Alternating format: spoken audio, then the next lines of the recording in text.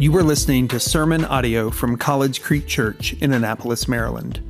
For more information on this local body of believers, visit us online at collegecreekchurch.org or in person every Sunday at 11 a.m. Perhaps you've heard the saying that you should never ask God for patience because he just might teach it to you.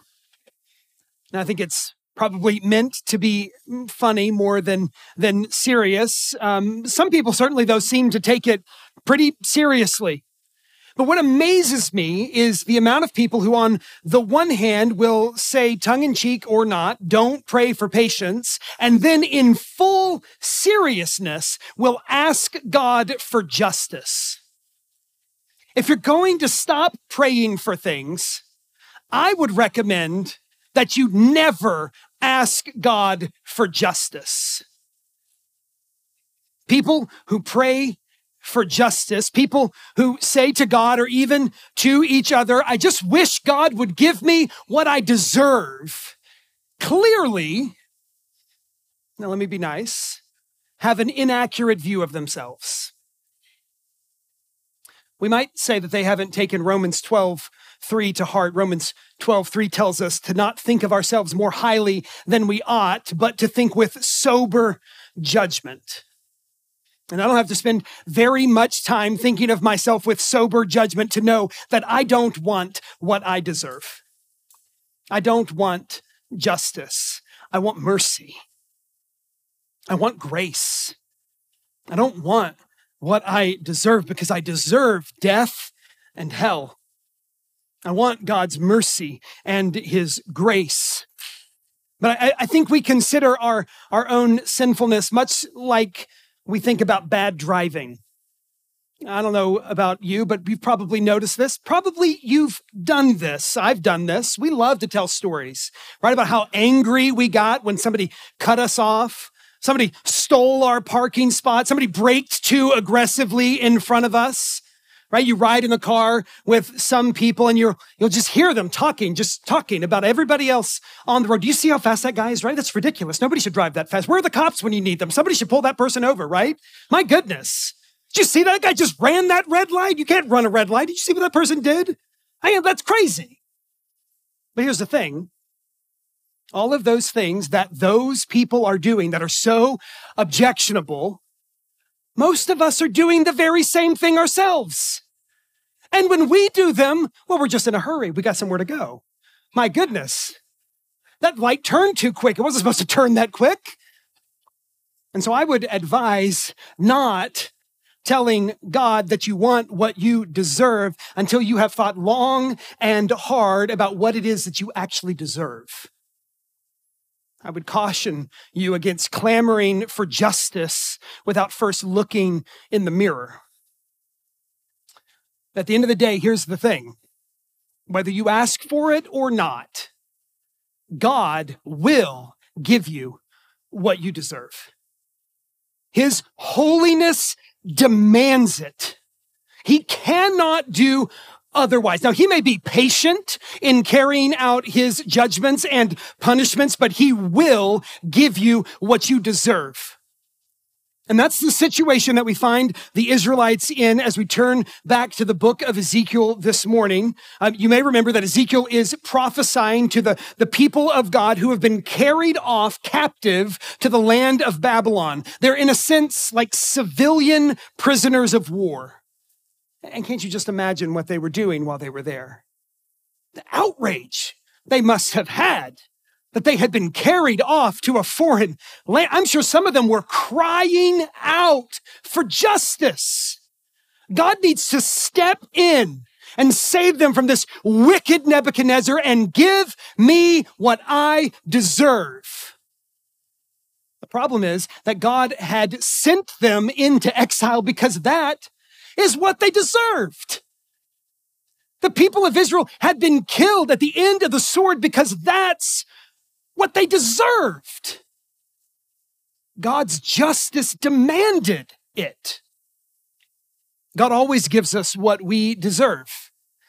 And this morning, I want us to see that in the prophecy of Ezekiel as he explains it to this captive people. So if you have your Bibles, go ahead and turn to Ezekiel chapter 7. We're going to be reading and thinking together about this whole chapter, chapter 7. Now, you may be thinking, wait a minute. Last week we were in chapter 3. Like, what happened to chapters 4, 5, and 6?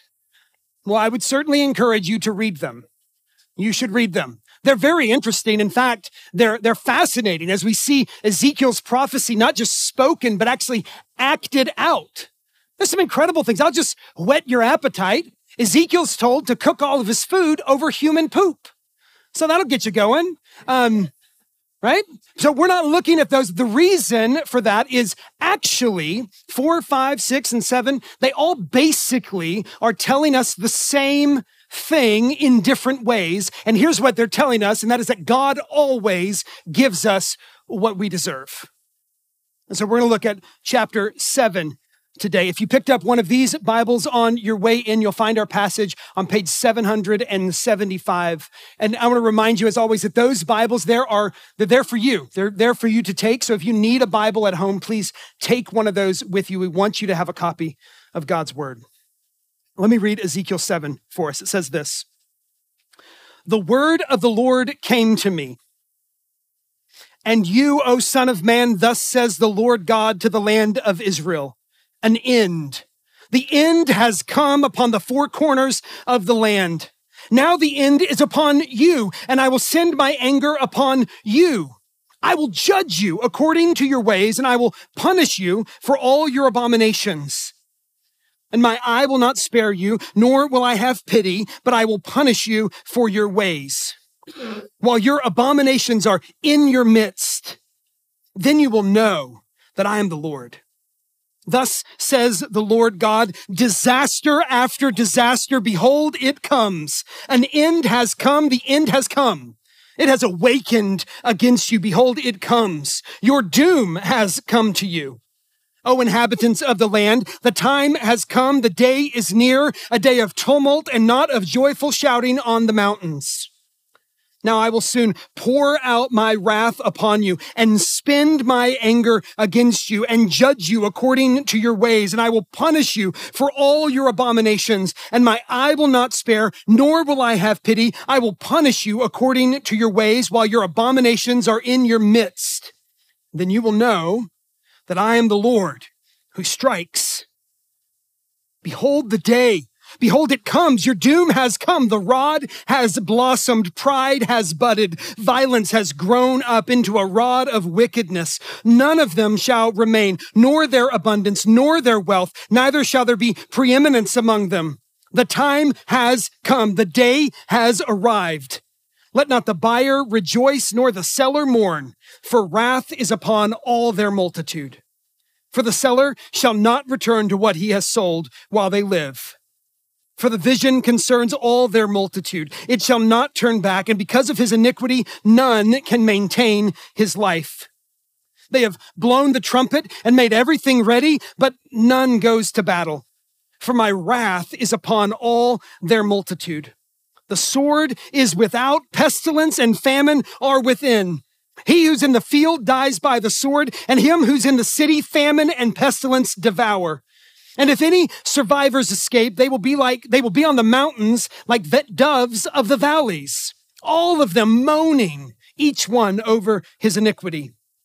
All hands are feeble, and all knees turn to water. They put on sackcloth, and horror covers them. Shame is on their faces, and baldness on all their heads.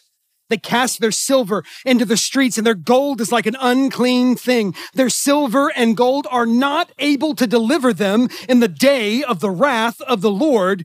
They cannot satisfy their hunger or fill their stomachs with it. For it was a stumbling block of their iniquity.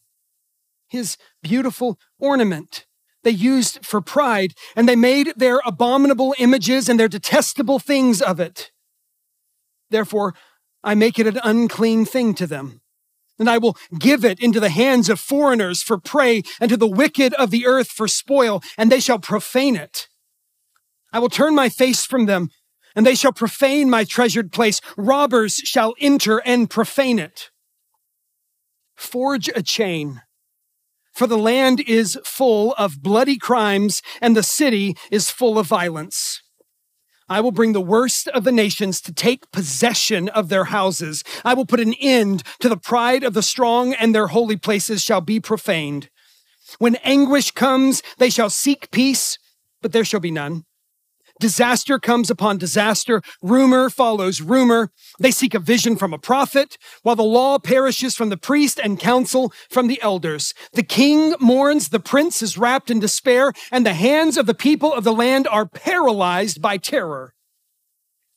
According to their way, I will do to them, and according to their judgments, I will judge them, and they shall know that I am the Lord. Now, that last verse is particularly straightforward about this. God gives us what we deserve, and he does it so that we will give him what he deserves. Our God is a just God, and he is a holy God, and our sin is an offense to his holiness. It's an offense to his love. God, full of care for his people, has lavished them with love all through. Read the Old Testament, all through. God has lavished this people with his love. He has provided for them abundantly. He has covenanted with them in his love. He even uses the language of marriage to talk about their relationship. And then the people of Israel took the blessings of God and his love, and they went and they committed adultery with other gods. It's an offense to the love of God, to the holiness of God, and it demands the justice of God. And so God will give them what they deserve. It's actually that's the exact language he uses repeatedly in this prophecy, that the punishment of God will match or will meet the crime.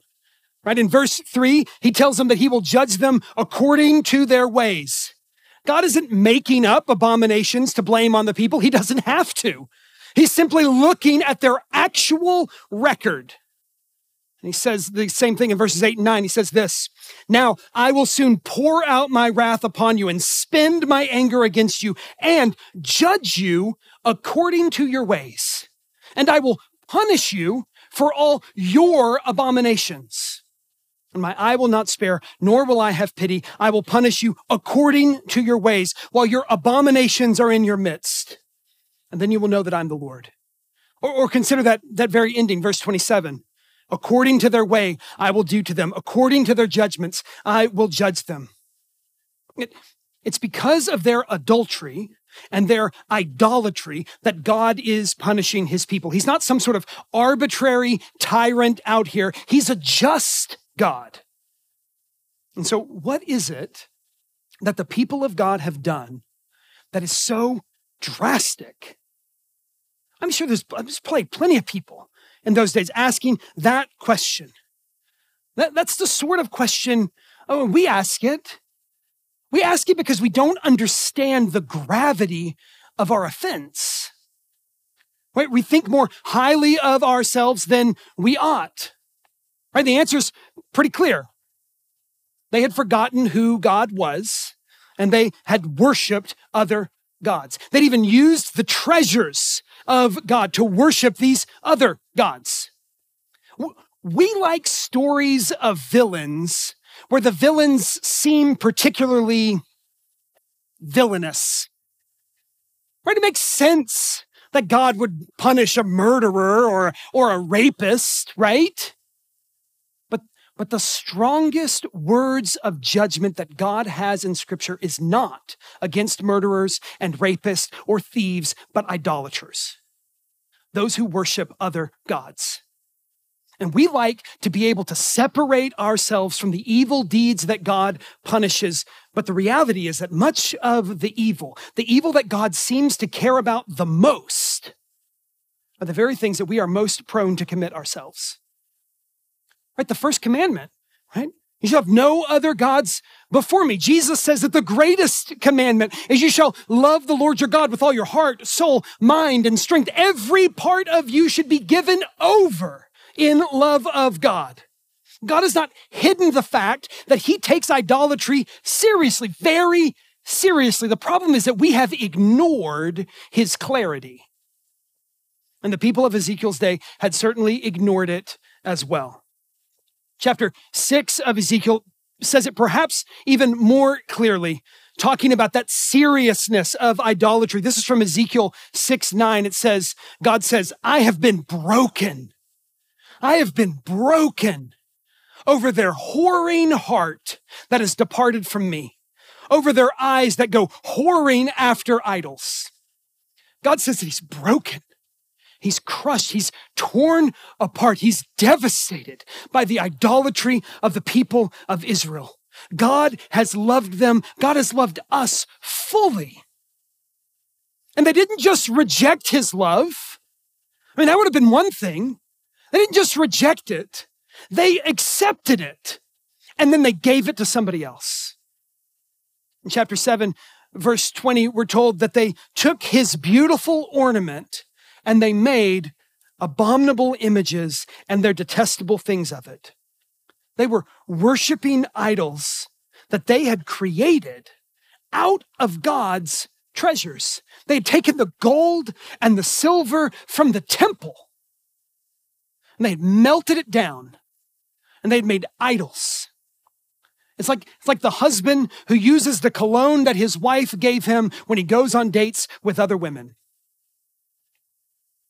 You know, one of the most striking things to me about the way that God interacts with his people all through Scripture is God's willingness to give his people what they want.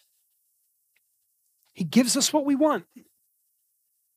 Very first sin in all of the Bible, the temptation that convinced Adam and Eve to eat of the fruit was that if they ate it, they would no longer need God. So they ate it. And God said, you don't need me? And he cast them away from his presence. That's what you want? You want life without relationship with me? Go. Moses, he leads the people of Israel to the Jordan River, to the brink of the promised land. And they send these spies into the promised land to see what it's like. And the spies come back and they say, it's amazing, but it's scary. And the people's response is, we would rather die in the wilderness than enter the promised land and fight the battles that are ahead. And so what does God do? He allows them to wander around for 40 years until all of them who wanted to die in the wilderness, die in the wilderness. He gives them what they wanted. And the same thing's happening here. The people have been using the treasures of the true God to worship other gods. The people reveal that their true desire is that the things of God would be given over to the gods of the nations. And so God gives them what they want. Nebuchadnezzar comes in, and in addition to taking the people away and destroying Jerusalem, he takes the gold and the silver and the treasures of the temple, and he puts them before the Babylonian gods, which is exactly what the people have said that they wanted. In truth, we might say that the people of Israel have essentially said, we really wish we were Babylonians. We like what they're doing. We like their gods. We like their way of life. And God says, well, if that's what you want, go to Babylon. And Nebuchadnezzar comes in and takes them off. God gives us what we want, and so I'd be careful what you wish for. It might be helpful for us to consider how susceptible we are to the same sorts of failures that the people of Israel fall into. Right? If it's idolatry that's the core issue, then I should probably search my heart for those things that I might be worshiping in the place of God. To what do I give my time and my attention, my money? When I find myself not having time for God, what are the things that I do still seem to have time for? When I'm feeling down or depressed, who do I run to? What do I run to for comfort? I wonder, right? I wonder if I'm even using the treasures of God in pursuit of, in worship of those other idols. Right? Do I use the blessings of God to worship and serve Him or to further my own reputation, my own comfort, my own self-made peace? It would do well for us to consider these things because God always gives us what we deserve. All over Scripture, we're told that God is slow to anger. Another way to put it might be that God is patient with His people. But the prophet Nahum perhaps expresses this as succinctly as possible when he says this: the Lord is slow to anger and great in power, and the Lord will by no means clear the guilty. And here in Ezekiel, we see that while God is a patient God, His patience has come to an end. He may be slow to anger, but He can still get there. Pastor Landon Dowden uses the example of a credit card. You know, you can spend all the money you want all month long, spend all the money, but eventually the day of reckoning is coming. And it may feel like nobody's watching. Every time you swipe that card, nobody's watching. Your wallet doesn't get any skinnier. Nobody's watching. But in fact, a very detailed and precise record has been kept. If God's people thought that God was not watching, or perhaps that God didn't care about their rebellion, they're about to find out that they were dead wrong. In verse 12 of our passage, we're told the time has come, the day has arrived. 5 times in our passage, we're told the end has come. God always gives us what we deserve, and there's no escaping it. There's no escaping it. Your idols won't be able to save you. No one, nothing can stand in the face of God, the one who is far above all rule and authority and power and dominion and above every name that is named, not only in this age, but also in the age to come. That one, the one who reigns in majesty, He is doing His work, and no one and nothing can stay the hand of the Lord. So look at verses 15 and 16. It says this: the sword is without, pestilence and famine are within. He who's in the field dies by the sword. Him who's in the city, famine and pestilence devour. And if any survivors escape, they will be on the mountains like the doves of the valleys, all of them moaning, each one over his iniquity. You can't escape it. You can't go to the fields. You can't go to the city. Even if you escape, you don't really escape. And you can't buy your way out either, right? Verse 19, they cast their silver in the streets. Their gold's an unclean thing. Their silver and gold are not able to deliver them in the day of the wrath of the Lord. And then verse 25, right? When anguish comes, they seek peace, but there will be none. That is to say, no nation will come to their aid. They can try to make a pact with somebody else. Maybe somebody else will help. No one will come to their aid. Disaster comes upon disaster, rumor upon rumor. Where do you go? How do you find help? Maybe I'll go to a prophet. They seek a vision from a prophet to no avail. Maybe I'll go to a priest, but the law has perished from the priest. Maybe the elders, but the counsel has perished from the elders. The king is in mourning. The prince is wrapped in despair. The hands of the people are paralyzed in terror. Prophet, priest, elders, kings, prince, any and all of the people. Nope, nobody. Nobody can save them. Nobody can help them because God always gives us what we deserve. Always. Now, it's been a pretty depressing sermon so far. So hear me out. God always gives us what we deserve, and that is actually the best possible news that I could give you this morning, and here's why. Because God, in His grace, changes what we deserve. So a supernatural, miraculous thing happened when Jesus died on the cross. And a supernatural, miraculous thing happens when we repent and believe in him. And that is that God changes what we deserve. Landon Dowden again. Against the backdrop of Ezekiel 7, can the cross of Christ be more glorious?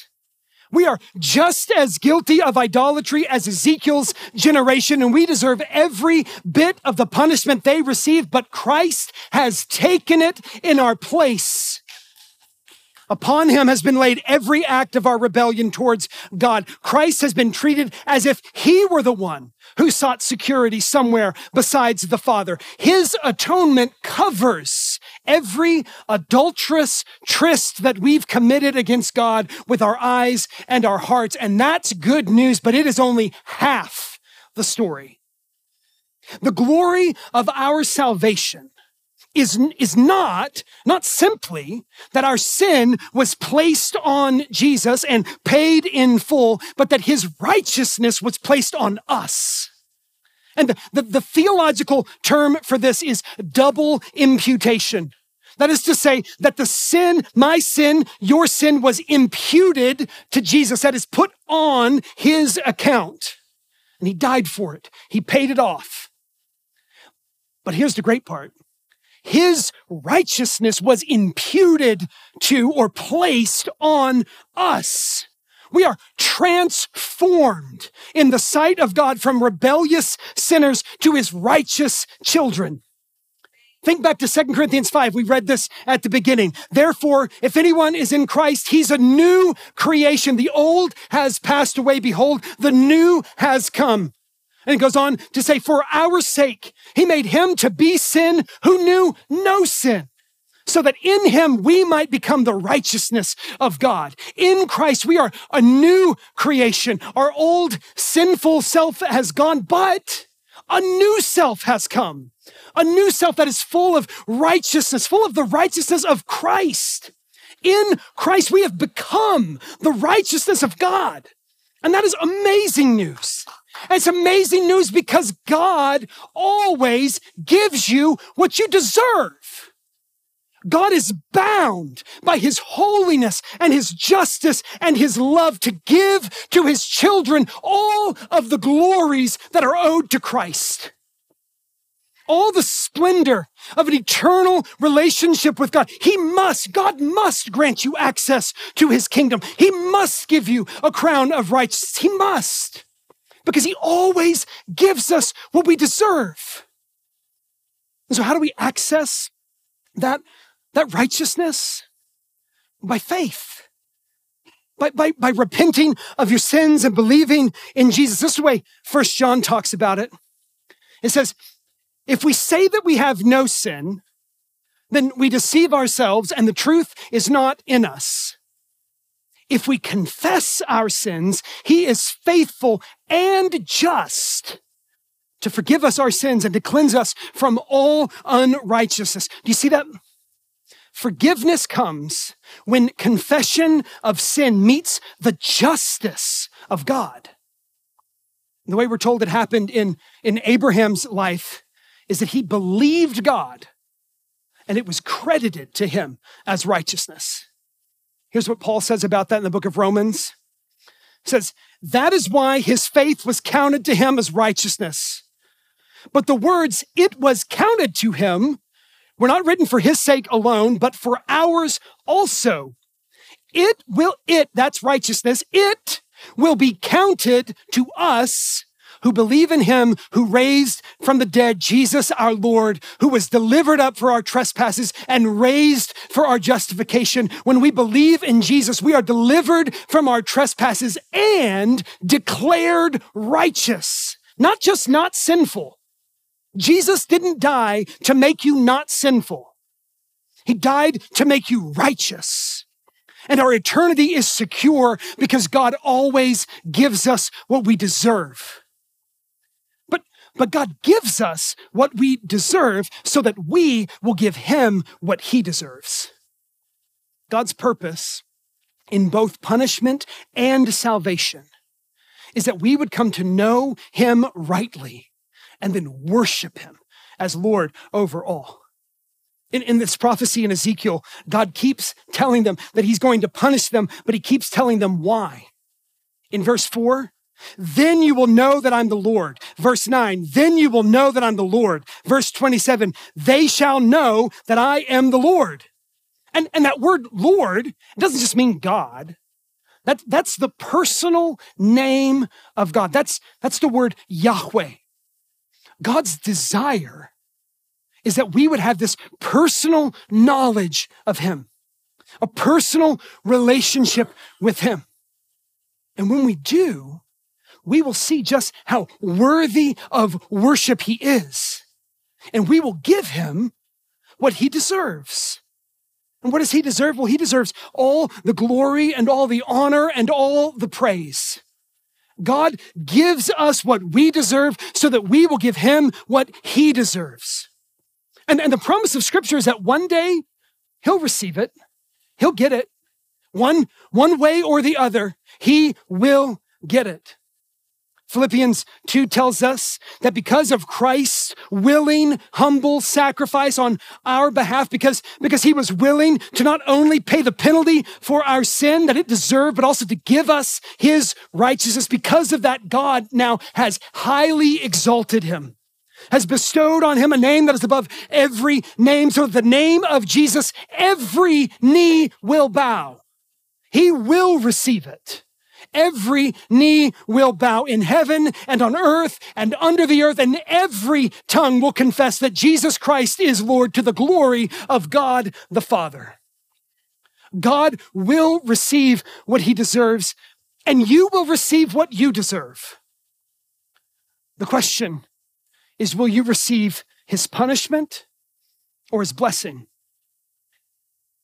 God punishes and he saves for the same purpose, that his glory might be known, that he might be worshiped. And God always gives us what we deserve. The question is, what do you deserve? What do you deserve? The punishment for all your sins, or have you repented and believed in Jesus? Do you stand righteous before God, deserving of all the glory and the blessing of the kingdom of God forever? God always gives us what we deserve so that we will give him what he deserves. Let's pray. God, you are worthy. Lord, your name is above every name. And Lord, we give to you now not only our worship and our glory, but Lord, we give to you our lives. Because it turns out when we've tried to live them on our own and in our own power and with our own wisdom, we repeatedly mess things up. And so, Lord, we give our lives over to you, believing that your way is the best way. It's the only right way. We ask, Lord, that we might know you as our Savior. Having believed in you, Lord, we trust that we do. And Lord, we look with anticipation towards that day where all that we deserve, all the glories that are given to us in Christ, become ours forever, that we might in turn give them back to you in praise forever. In Christ's name, amen.